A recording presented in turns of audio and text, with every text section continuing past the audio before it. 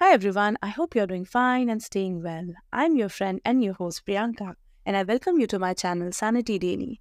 This is the second episode of Bhagavad Gita series which has started very recently, and through this episode we will try to uncover the teachings about seeking wisdom and clarity in the face of fear and confusion, which we face in our daily life, right?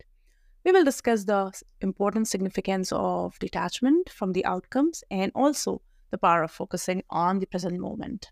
So, the chapter 2 of Bhagavad Gita talks about Arjuna being in the state of deep turmoil.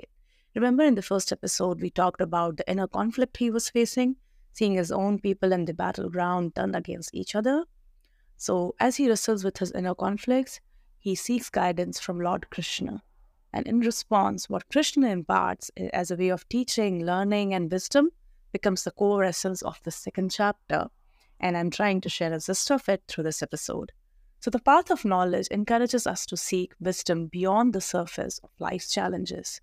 It reminds us that amidst the confusion and chaos, there do lie an opportunity to rise above our immediate reactions and gain a very clear perspective about the situation. Just as Arjuna's confusion clouded his understanding of his duty, we too can find ourselves entangled in the web of doubt, uncertainty, fear, disappointment, anger, and frustration. That's very natural for human beings to go through it. And the significance of this all lies in the idea of detachment. So, detachment here doesn't mean indifference, but rather the ability to act without being overly attached to the outcome, situation, or even the person. So, when we focus on performing our duties sincerely without getting caught in the results, we find a sense of peace and freedom. The path of knowledge invites us to discern between the transient and the eternal, and it encourages us to see beyond the temporary fluctuations of life and also focus on the unchanging truth that lie beneath the surface because it's deep. And one of the key takeaways from this chapter, which I like, is that wisdom could be your guiding light in the times of confusion. The inner wisdom, the inner knowledge you develop through your experiences and challenges will help you as an anchor in the times of confusion and chaos and fear.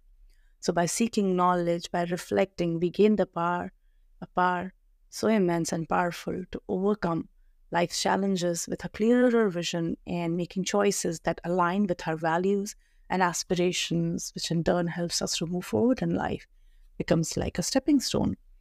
So applying these teachings to our modern life especially, we can learn to pause, reflect, and seek understanding when faced with confusion. By doing so, we can move forward with confidence, knowing that we have tapped into our inner wisdom, and that could mean different ways for different people.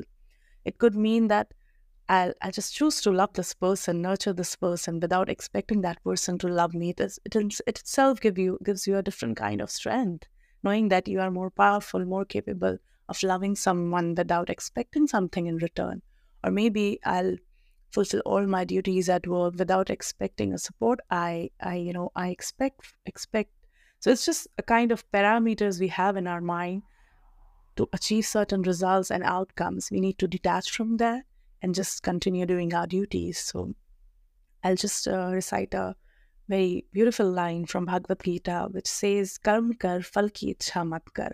So keep doing what you are supposed to do or what you're meant to do without expecting or without, attaching to the outcomes.